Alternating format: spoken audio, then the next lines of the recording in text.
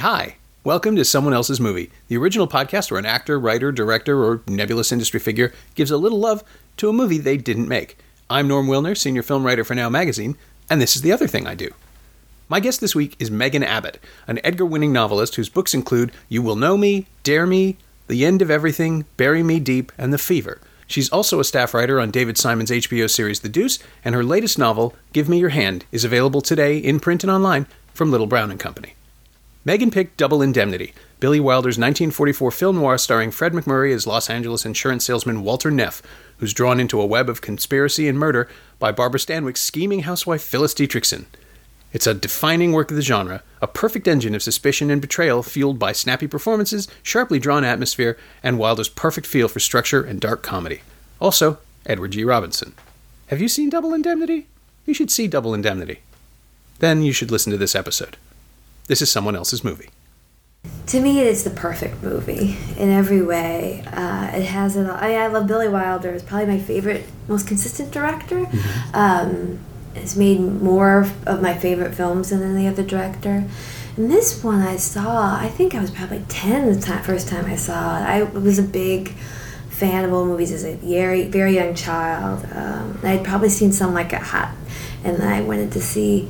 I think my parents probably, I'm sure I didn't know who directors really were at that time, but I think they pointed me towards this one, and it felt so glamorous to me. And, I didn't know what genre was. I just knew that it was, thrilling and strange, and Barbara Stanwyck with her blonde hair, and all of it was just, I just ate it up. And then having watched it maybe 25 times over the years, each time it's like a different experience for me. Yeah, it is. It's amazing that of course you said it's a perfect, because it is, but it's amazing how many perfect films Wilder is associated with, and in different genres. I am amazed every time to realize, oh, that's right, he also made The Apartment, and Some Like It Hot, and Witness for the Prosecution. And Sunset Boulevard. Which is sort of the bridge between this film and all the other ones. Right, yes. And he is so, his facility with not genre, but cinema is... so striking, and he's made films that 70 years later don't feel creaky. They haven't aged. The mechanics, the mechanisms, the dialogue.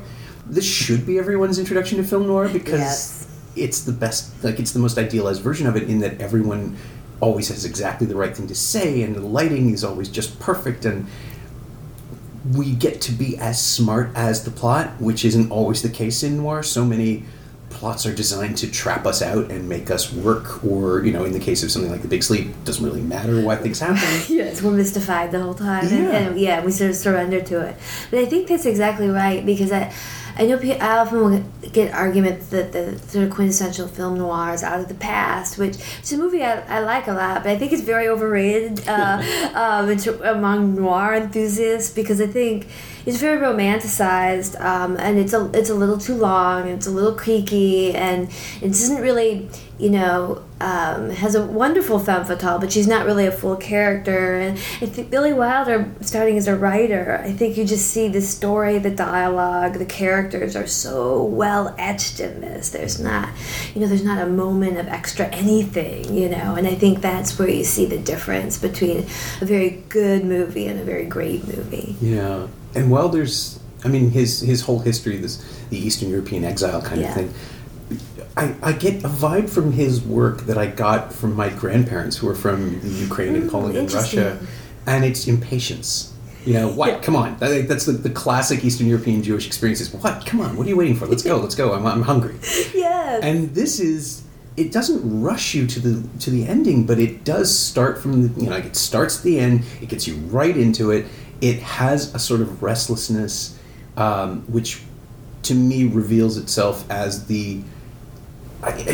if you want to go to that level of textuality, I'm convinced that on some level Neff is mad at himself for not figuring it out while he's telling the story, and we get that. We're getting his anima, we're getting his spirit infused into the story of a kind of a dope who got suckered and now regrets it, and the film is sort of chiding him retroactively as we're watching it happen. Yeah, the film is smarter than he is, and and Exactly. you feel it from the start because he's already in this position of weakness in the start because of the narration, how it begins at the end, so to speak. But I think it's really true, and it's a really difference between that and the book, and a choice that Wilder and Raymond Chandler must have made together because the book he's Walter Huff in the book, and he really has a sort of nihilism in him. He wants to go to the dark center of things, and that wouldn't work in the movie, and it's not Wilder's thing anyway. I mean, I think you're really right, that Eastern European element, that sophistication, the sort of world weariness, and he's not surprised by anything, and you feel that smartness in the movie, and it's really not going to be bothered with existential angst. It's just there's just a sort of zest for the sort of foolishness of man, and Walter is definitely the foolish man. Yeah, even changing the name from Huff, which sounds sort of proud and spiteful, Huffy, and to Neff, which is kind of a nebbishy sort of sound. Yeah. And they wanted it to be something else, right? They wanted it to be Ness, according to this little booklet. Okay, yeah, I've not heard that, but I always found an actual Walter Ness and had to change the name because they were afraid to get sued. Yes, and if he were a salesman, he would definitely sue. He would lose all his business. And they changed Phyllis's last name too. That's right. In the book, it's Nerdlinger, which is not very cinematic, I suppose. But I think giving her Dietrichson feels much more. I don't know. It's a little more glam. I mean, I think the movie frames her as much smarter, obviously, and I think her name reflects, the sharpness to it. Yeah, and certainly Stanwyck is playing just. She's more impatient than the film. She's just, I always thought that Kathleen Turner in Body Heat was doing such a deliberate weariness in her voice. It's just, oh, come on. Yeah. Let's just do it. I know what I have to do 3 steps ahead of you. Why am I even here? Yes. But Stanwyck is the cat, and she's playing with him like a mouse, and she's got this zing in her dialogue, and her physicality is just so interesting. And that wig, which apparently everyone hated, right? It works. Just like it's the half-hearted effort of trying. This will work. He's an idiot. I can pull this off. Yeah, I remember reading. I think it's in that Billy Wilder's Conversations with Cameron Crowe, right? That he talks about how he convinced Stanwyck that the wig would be great, and then a few weeks in, he realized, nope, she was right. She looks like George Washington. But I remember watching it. When you're a kid, you don't think about that. You think this is how everybody looked back then, and so that it didn't bother me. But later, it seemed to be so smart because it's sort of also part of the general trashiness of Phyllis, which I think Wilder really played up with the anklet and and it's part of the book too, with like the perfume that smells like Mexico, like Ensenada, and there's just something about her that says new money, and class is sort of a big part, I think, of the book and the movie, and you can see. I remember reading that both Stanwyck and Fred McMurray were very scared to take these parts, but they both just went for it. Yeah. Obviously, at some point, I think Wilder said to Stanwyck, "Are you an actress or not?" And that was like all she needed, Brooklyn Girl. But you just sensed that zest and vigor, and they were just going to tear their teeth into it because there's no hesitation from either of them in these parts. Yeah, and McMurray, he never really did anything like this. Again, he played heavies and villains here and there, but this is the question that ever since you said you were 10, at what point, because I didn't the first time, at what point did you understand the role of sex in the film? Because it took me at least 2 viewings, and I would have been maybe 12 the first time I saw it, because we saw it in school. Right, in school. In a theater class, yeah. Wow. I suspect it had just come out on VHS, maybe, and it was one of the things they could get. Right, yes, right. But my media studies class, we saw that and Psycho. Those were the 2 films. Oh my gosh. 12 or 13. It was quite an introduction. Maybe 13. And in neither case did I really appreciate them until the second time I came back to them. And I saw Psycho theatrically because I got lucky. Double Indemnity was another video viewing, but it's a very different film to a kid. I mean, that was definitely my experience of it. Oh, definitely. I mean, it's hard to understand what one would have understood then. I certainly knew that there was something uncomfortable about it from the start. I mean, it begins in this uncomfortable place, and I've taught it a few times, and I always teach the scene when he first sees Phyllis and she's in the towel and she's behind the stair railing, and they sort of frame her erogenous zone, the sort of iron spokes of the rail, and like none of that you're gonna get when you're a kid, but you're getting it. You are getting it because of course it's all unconscious. No one's really getting it the first time they watch it. I think something in my sort of sense that this was adult was probably the closest I got. That this was adult stuff. I'm certainly I didn't understand the fade to black and then they come back and they've obviously had sex, and we don't like that kind of the film logic of the production code era. But I certainly knew there was something seamy going on. It wasn't really till much later that I realized, having seen so many more movies, how they were playing it for sleaziness. It was not. There's nothing romantic about it, even from the start. There's no sense that this is love. It's it's torrid. It's torrid, and the repartee is sort of flirtatious repartee at the beginning with the, what's the speed limit in this state, kind of double entendre dialogue is. There's a sort of S&M quality, which, later I was sort of alarmed at, that Wilder got away with it. Yeah. Well, I mean, it's you hear this about the code all the time, right? If you gave them what they wanted and you could say, look, there's none of this, there's none of this, there's none of this thing, he gets punished, right. There's morality operating, you could do anything else as long as you just didn't directly quote the stuff they didn't, or directly reference or display the thing they didn't want to see. Yep. And it just made movies better. I really do kind of think that. I remember Martin Scorsese has this term for it, smuggling, and especially talking about B movies where they would really get away with stuff. But there's stuff being smuggled in these movies, and this is a perfect example of it because it's a really filthy. I mean, in every way, and the as is the book, of course. But you could get away with that in the book, and the book was quite scandalous. But in the movie, I mean. And the sort of the whole oddness of the scenario, really, because it's so immediate. It suggests that desire comes in an instant, and then you are a slave, and then it goes away in an instant. And the phrase in the book is that after the murder, that their love, curdled. I think curdled is such a great word. Yeah, and you're left with nothing but regret. Yes. And guilt. Yes. And something else I didn't realize until just recently, actually, was that Chandler looked down on Kane to the point where he didn't even want to be associated with Wilder writing it. There was some weird referenced anger about the seediness of this project, and he just kept trying to get out of it. Yeah, I've heard a lot of stories on that, and I'm not sure quite where. I think that Wilder and Chandler were diametrically opposed to work together anyway. Chandler is sort of a very puritanical in many ways in his personal life, and Wilder was a bon vivant at that time in particular. But his views on Kane, there's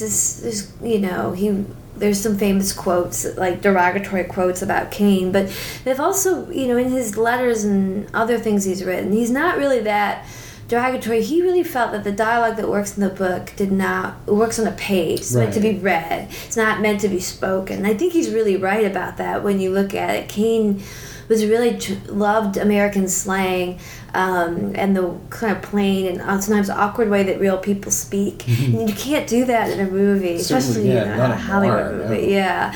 And so I think that's something that Chandler knew, and I think people kind of push that because they I don't know. I'm a Chandler, devotee, so I'm always sort of defending him against his sourness, because I love Kane. But I think it's been a little oversold. But I don't think that the Wilder Chandler. Okay. I think the fact that they didn't get along at all was really maybe more the root of it. His annoyance of this. This guy who was sort of the head of all the women in Hollywood, and he was so smart and so witty, and and Chandler was such an unhappy man. But it clearly worked. I mean, the script is maybe one of the greatest scripts. Yeah.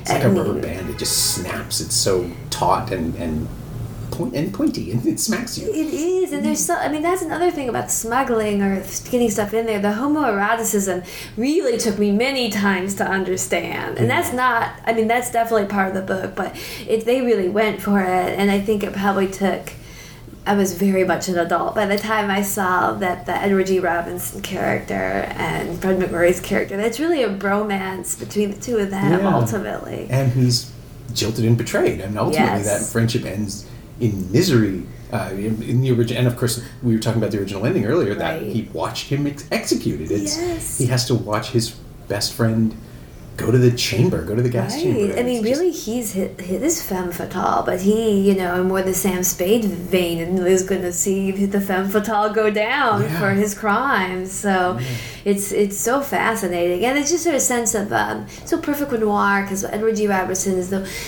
one who believes in the rules, and the rules exist for a reason, and everywhere around him, people are breaking them. He's the only man with honor. He's like a knight. Yes. Who's just miserable all the time because he.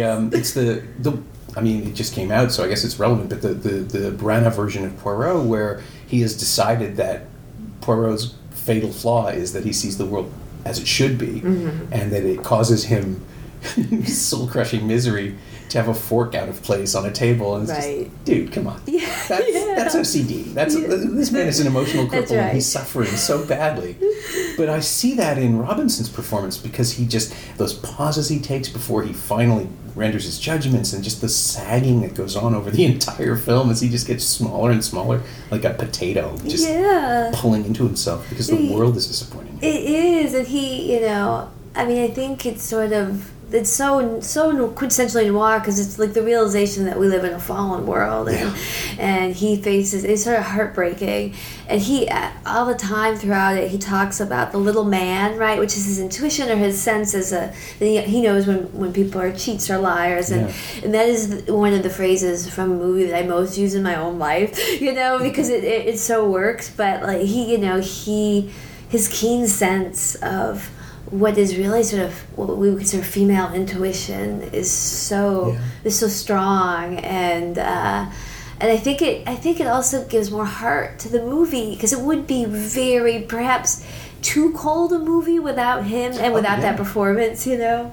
I mean, look at Body Heat for an example, which is essentially a remake, an uncredited and fairly clever remake, but without the heart, because Ted Danson's character doesn't interact with them as much. He's just on the outside, and Kasdan gave him his own shtick to do instead of actually care about the other characters. And you have, there's no heart to that film. He didn't want there to be. Right. And it's successful because of that, but it is only ever a pastiche. Right. Because this is the meat. Like, we see how this would really play with actual people involved instead of characters. That's right. If everyone is like Walter and Phyllis, that's a very hyper stylized world. It's a world that's very interesting, but it's not exactly our world. And by having Edward G. Robinson's performance in there, it's not even just the part, but his performance is so engaging that it connects it to our world, which makes everything actually matter more, and it just gives weight and gravitas that would not be there otherwise, which I think with Body Heat is so enjoyable. It does not have gravitas, Yeah, it sort of invites us to giggle at it. Yes. And this film just wants us to be sad and sorry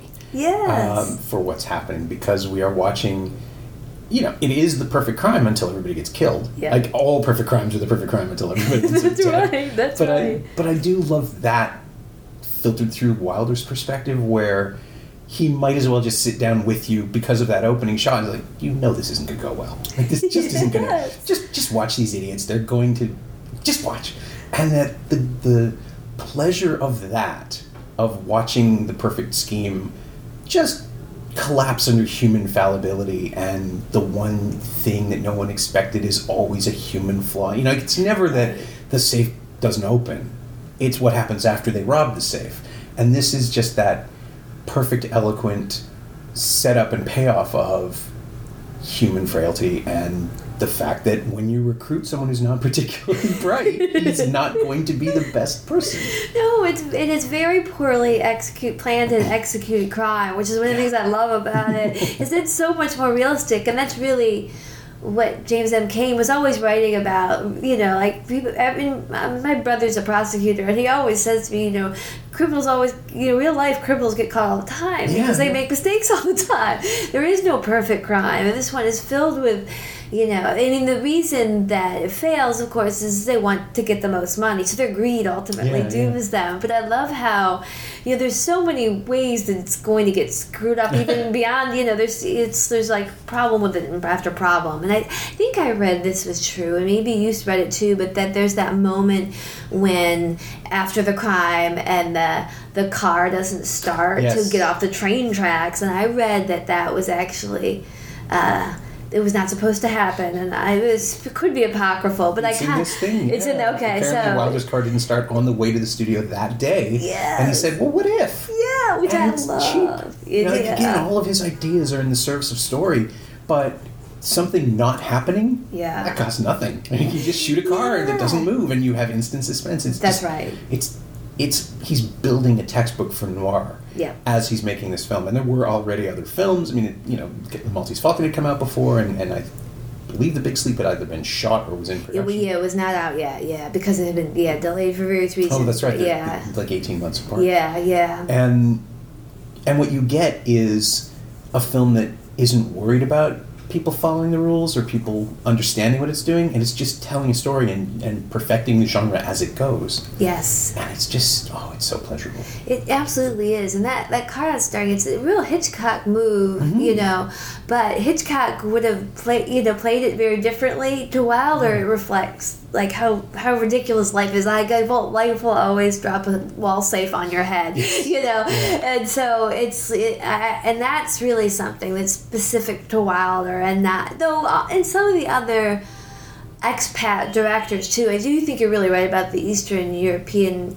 element, or something like Fritz Lang. I can see him, he's sort of a darker hue, but I can see him making use of something like that too. But I think that piece is that's what separates, I think, those film noir from ones directed by like Howard Hawks or Don Huston American directors, where they're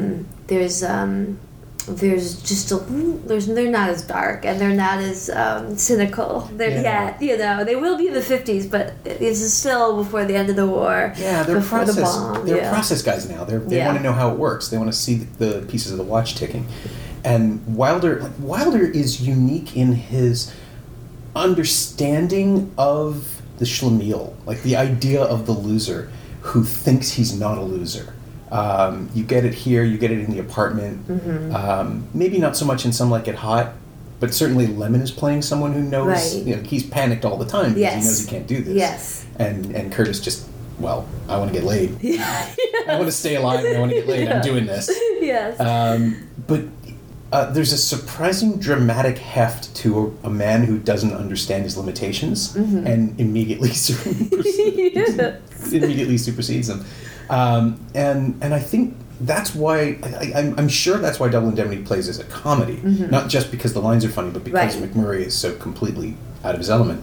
But it's that arrogance of the unqualified. People do this all the time, and I catch them, but I bet I can not get caught. Yeah. And it's exactly the same. But that's the root of all crime, is I can get away with this. It absolutely is, because this is not really ultimately about. It's not about romance, and it's barely about desire. Desire is very fleeting. It's very destructive, but it's very fleeting, and it's a little bit of a ruse, right? Because really, what he wants is to try to rig the system. He really, and he thinks he can because he thinks he's smart. There is a kind of, also, in some ways you could make the argument, this is very 2017 argument, but it's sort of like Wilder, which a lot of his movies, you can make this case, are about toxic masculinity at its peak, right? Oh, yeah. And it's because he thinks he can get away with it that ultimately his own foolish, really lazy decisions are what gets him caught ultimately. Yeah. And his failure to do what Phyllis would do if the positions were reversed, which is to try to keep the new enemy close. You keep your comrade, your partner in crime close. You don't, you don't take a chance.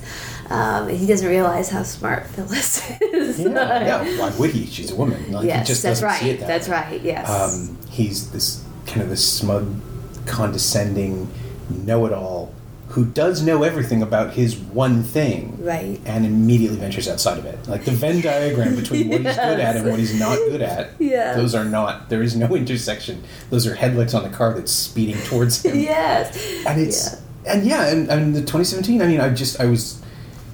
I'll probably cut this little next bit because it's just me crabbing about Trump, which seems to happen every month and every week. I But think that all the time. I take some pleasure in the fact that his arrogance at running for president, he never thought he was going to win, clearly, because his business enterprises can't withstand the He scrutiny. didn't care. He never really thought about what it would mean to win either. So for that reason, And the lack of foresight destroying his illusions of success is just delicious. It's the only pleasure I can take from this. Yes. And, hundreds of thousands of people are going to be Right. It's a grim pleasure, but worse we'll off, take what we can get. You know? Just, it's the one thing, watching his insecurities just destroy him. Yeah. It's finally becoming Shakespearean. Yes. Except that he isn't destroyed yet. We should get to that. Yes, but we're fathers and sons, and I feel like there's a lot of Shakespearean qualities to how I think it's going to go down. I would love to imagine what Billy Wilder would think of all of this. Because this could the level of the slow motion train wreck farce of it does very much feel like something he would know about. And definitely. Trump is McMurray in The Apartment. Yes. That swaggering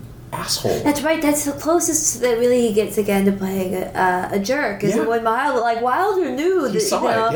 Yeah, and those are the performances you remember McMurray. Because he was very good at it, which I think often only really. I think there's something that. It's the same reason that Lemon works so well. Wilder when better than he does with any other director. There's something that Wilder understood about these guys who maybe were somewhat simple, but they weren't.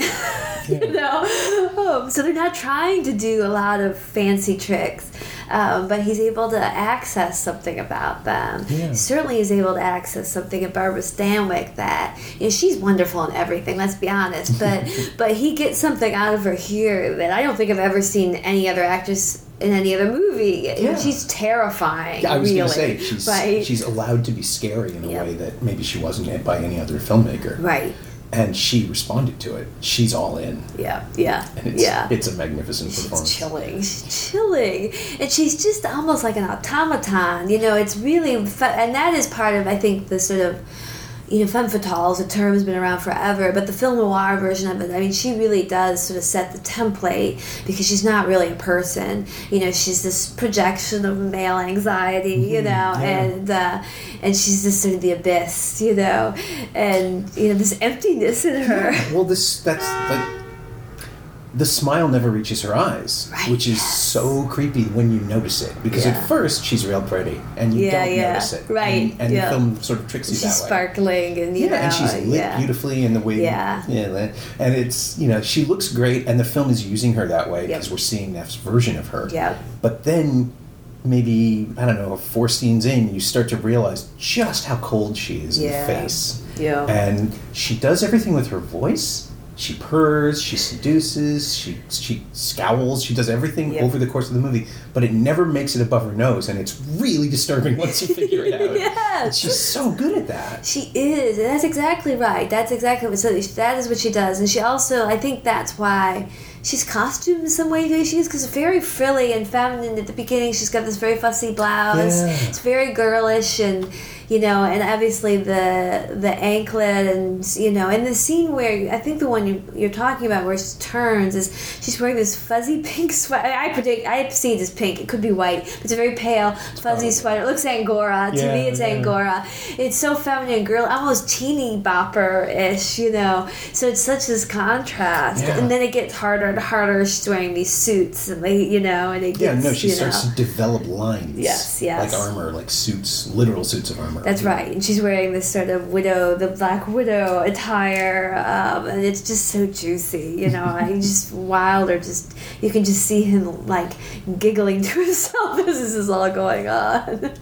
I imagine it must have been a fun set, but there's just so much of a charge of excitement that it's at the edges of everything. It's in the score, it's in the lighting, just the sense that everyone is getting away with something, and then of course it all goes to hell because it's this is what happens. This is the film that teaches us that this is what happens.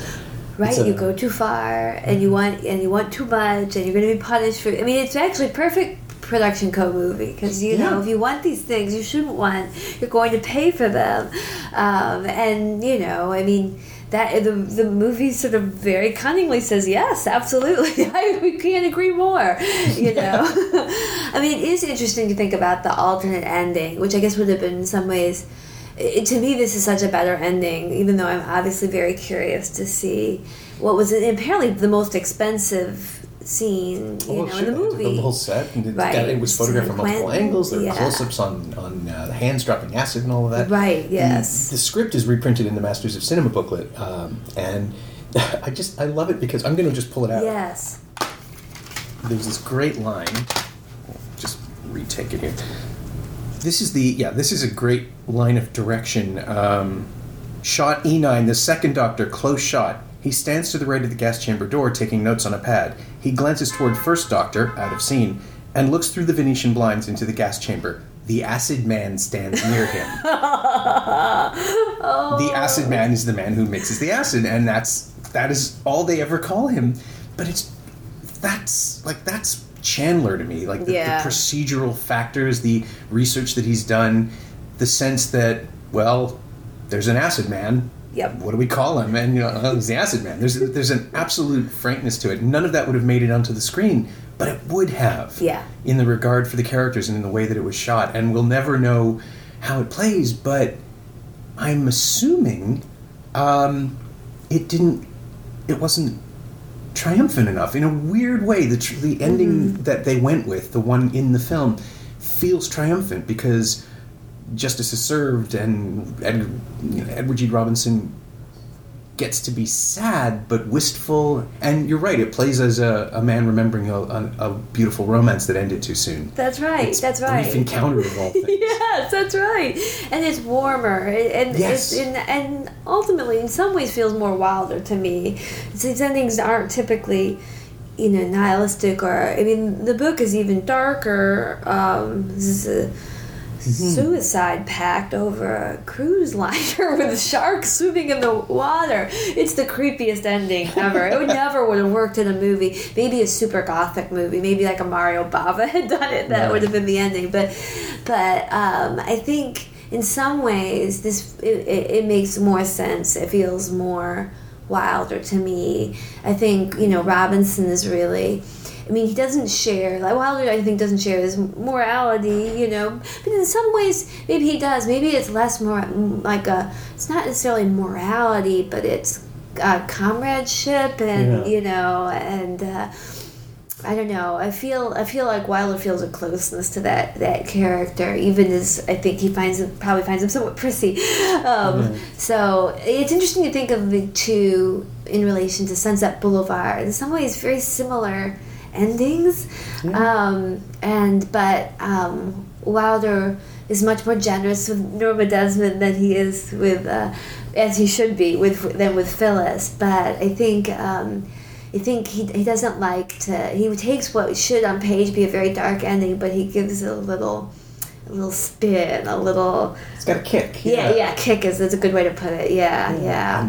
It's one of the few Wilder films that doesn't have a perfect ending. In terms of its line, it doesn't have that perfect button of dialogue that, shut up and deal, nobody's perfect, dive right for my close-up. Yeah. It's just, damn it, this could have gone better. And you're just left alone with it for a while, which is so perfectly, I mean, it's the ending of The Maltese Falcon, right? Right. He sends her up the river and it's very similar, I'll be here waiting, but there's nothing to wait for here. It's just this sort of ennui that lasts after the case is closed. Yes. And correct me if I'm wrong, but at the ending credits, you see the silhouette of the man, him on the crutches, right? I believe.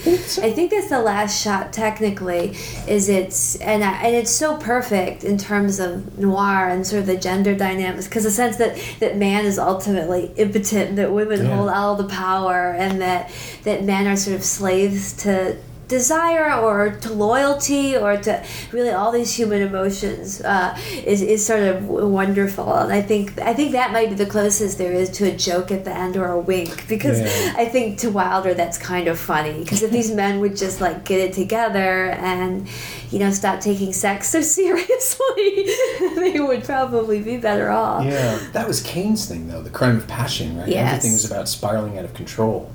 That's and right. Maybe that's why it's such an odd ending for Wilder, because he couldn't fully reconcile the demands of the material with his own impulses or his own sort of puzzled, questioning understanding of humanity. Yes, and I guess I hadn't even thought of this till now, but I wonder if the ending is partially a little bit Chandler's doing, because it's a very Chandler ending, as if because Edward G. Robertson's character is a little like Philip Marlowe, Chandler's detective, world-weary and beaten down, and his heart is usually broken in one way or another, usually by man in the books, most famously at least by men, and so I wonder if that was some way he had a hand in there when they were trying to sort of figure out why this one ending wasn't working and this one was, that we should give the ending really to Keyes, to Robinson's character, really, that it feels like it could be Chandler's hand in there at the end a little bit. Yeah, they needed all three of them together to somehow figure out the right ending for cinema. Right, that's right. Which is always great. Yes. It's a collaborative art. Those people are right. And really, I think Wilder's one of the few directors that you can consistently say gets the voiceover right. People always say you should never use voiceover, of course, but they're never thinking of a movie like this or Sunset Boulevard or one of the, a well-used voiceover. And this one has it. It has... We need to be in Walter's head, and that's the way we do it, is he's framing the story, even when you really shouldn't be able to be, technically, since, he doesn't get woozier as it goes. Yes, that's right.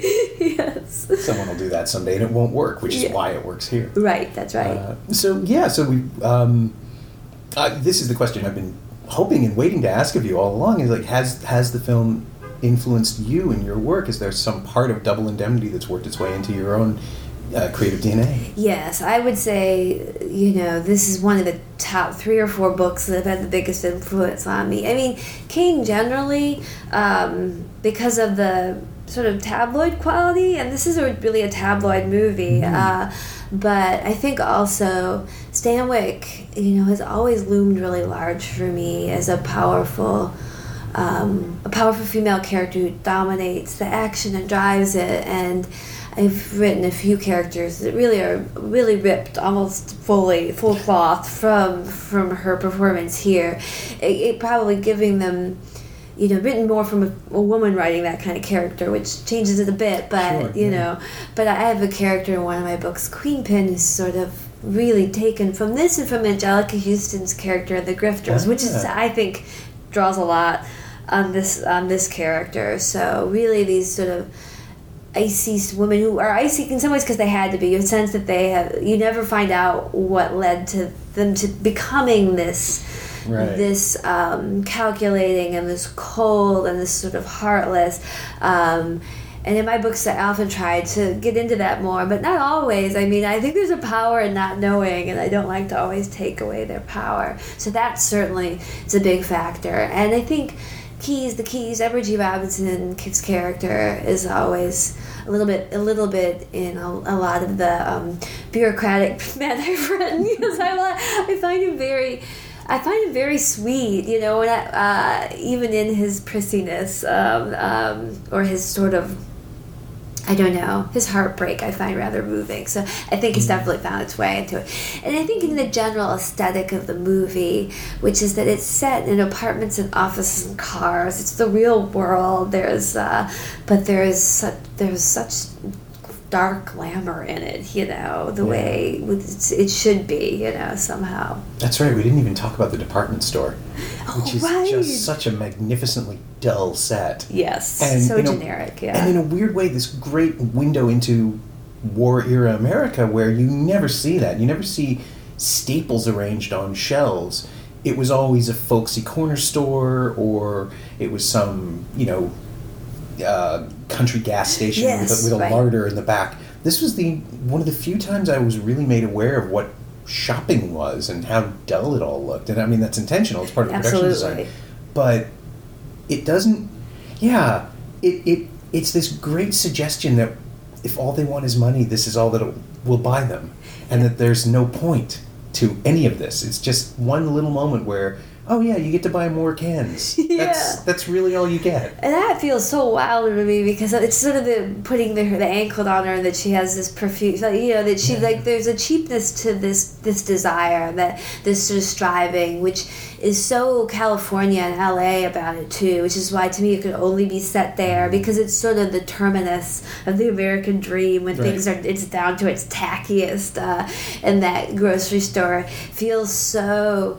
It's just so emptied of history or meaning, which I think is, one of the sort of ways we look at Los Angeles, at least as an icon, and I think that's part of it too. There's something so tacky about it all, which I love, which is fabulous. And I think that goes across the whole movie. This is not the glamorous nightclubs that we see in other noir. It's not the sort of beautifully lit city streets, and we do get Venetian blinds, though, if I recall, but really early version of it, template Venetian blinds. The seeds are everywhere. Yes. So, any recommendations for subsequent noir? If this is the first time someone is encountering Double Indemnity, where would you point them next? Well, I would definitely say, I would definitely consider Sunset Boulevard another film noir, and that's sort of one that people disagree about.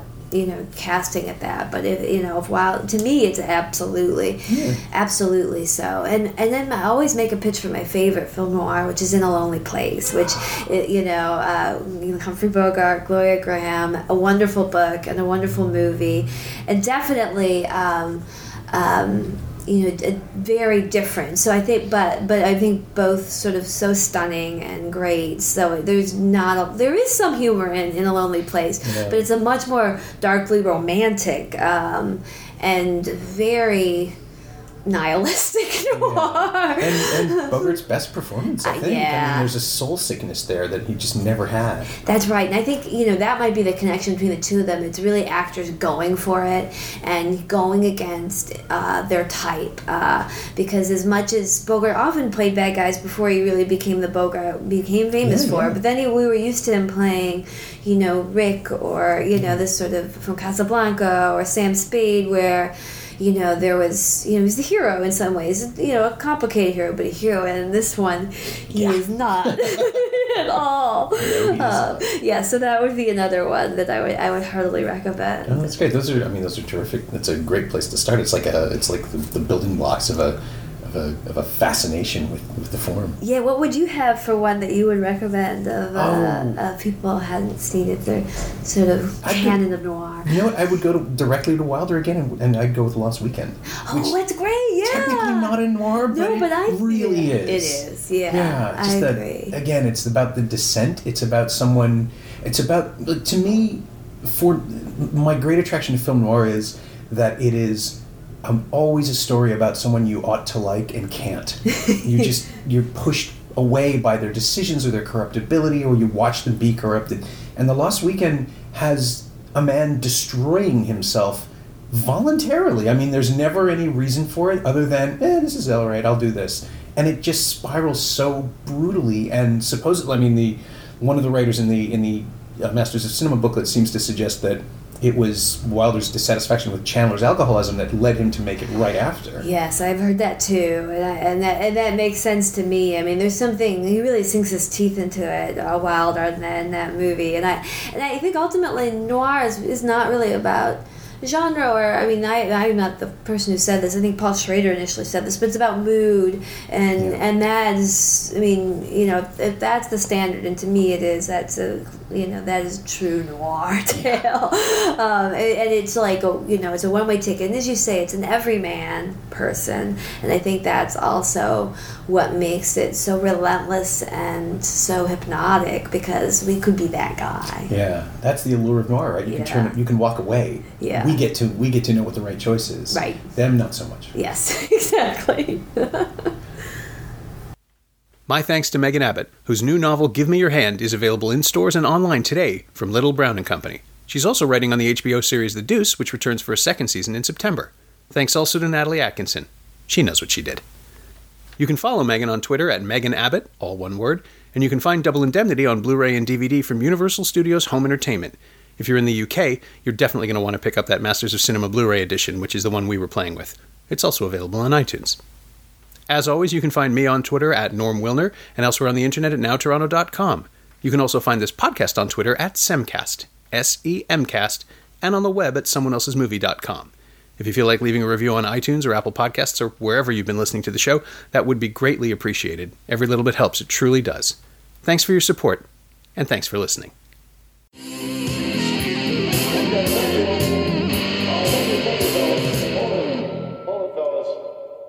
I'm afraid you're just too darn loud.